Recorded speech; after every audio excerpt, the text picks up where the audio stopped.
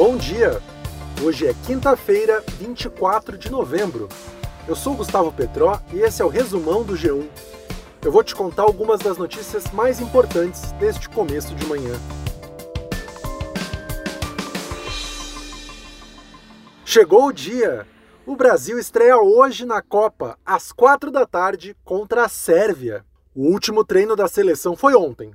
Até a hora que eu gravei esse episódio, o Tite não tinha divulgado a escalação. Mas segundo informações do GE, o Brasil deve entrar em campo com 4 atacantes. Depois da estreia, o Brasil volta a treinar na sexta, no sábado e no domingo.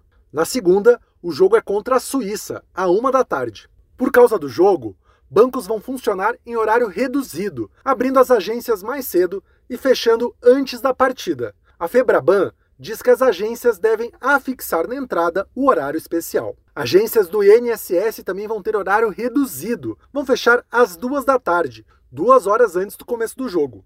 Já as agências dos Correios vão fechar às 3 da tarde, 1 hora antes da partida.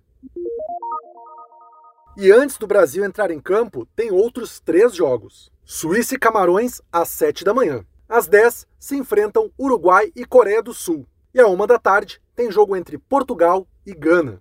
Ontem, o Japão surpreendeu e conseguiu uma virada histórica contra a Alemanha. Venceu por 2-1. E os jogadores alemães fizeram um protesto na foto oficial da estreia. Eles cobriram a boca com as mãos em um ato de repúdio à organização da Copa, que proibiu os times de se manifestarem durante as partidas. No estádio, a ministra do Interior alemã usou a braçadeira da causa One Love, que simboliza a diversidade e a tolerância. A braçadeira com as cores do arco-íris foi proibida pela FIFA. A homossexualidade é proibida no Catar.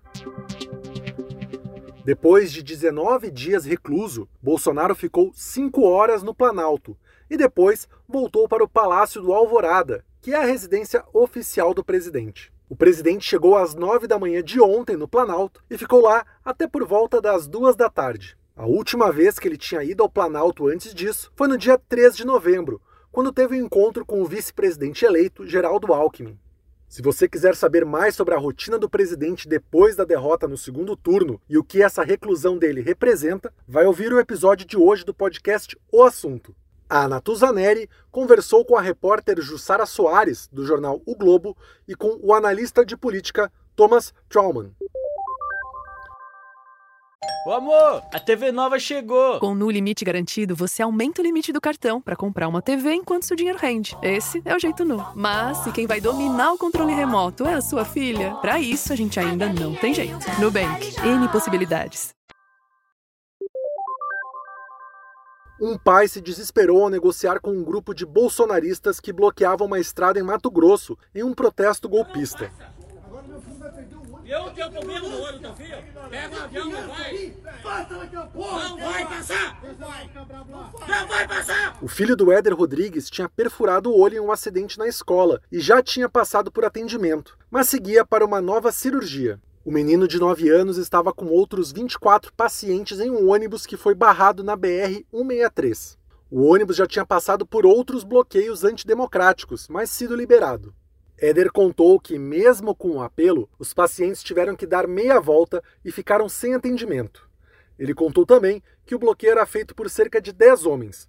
Alguns deles seguravam facões e foices. A cirurgia do garoto teve que ser remarcada e foi transferida para ontem à tarde, no Hospital de Olhos de Cuiabá. A operação durou 4 horas e drenou um coágulo de um dos olhos do menino, além de retirar uma hérnia. O uso de máscaras vai voltar a ser obrigatório em aviões e aeroportos do Brasil. A Anvisa voltou a determinar o uso de máscaras contra a Covid pouco mais de 3 meses depois de ter derrubado a norma. A medida vai começar a valer amanhã, dia 25 de novembro. Quando decidiram abolir o uso de máscaras em aviões e aeroportos, os diretores da agência justificaram, dizendo que o cenário da pandemia permitia que o uso fosse uma opção de cada passageiro, sem a obrigatoriedade. Mas agora, os casos graves de Covid sobem em 15 estados, como aponta um boletim da Fiocruz. O levantamento da Fiocruz indica uma alta no número de infectados em 17 capitais e chegou a todas as regiões do país.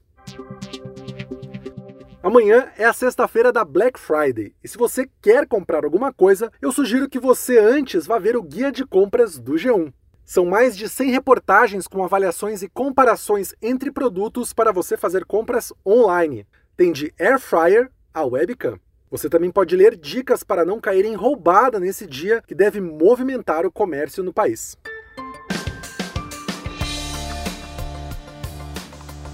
O Resumão Diário está no ar de segunda a sexta no G1, no Globoplay, na playlist Caminho Diário do Spotify e também nos demais tocadores.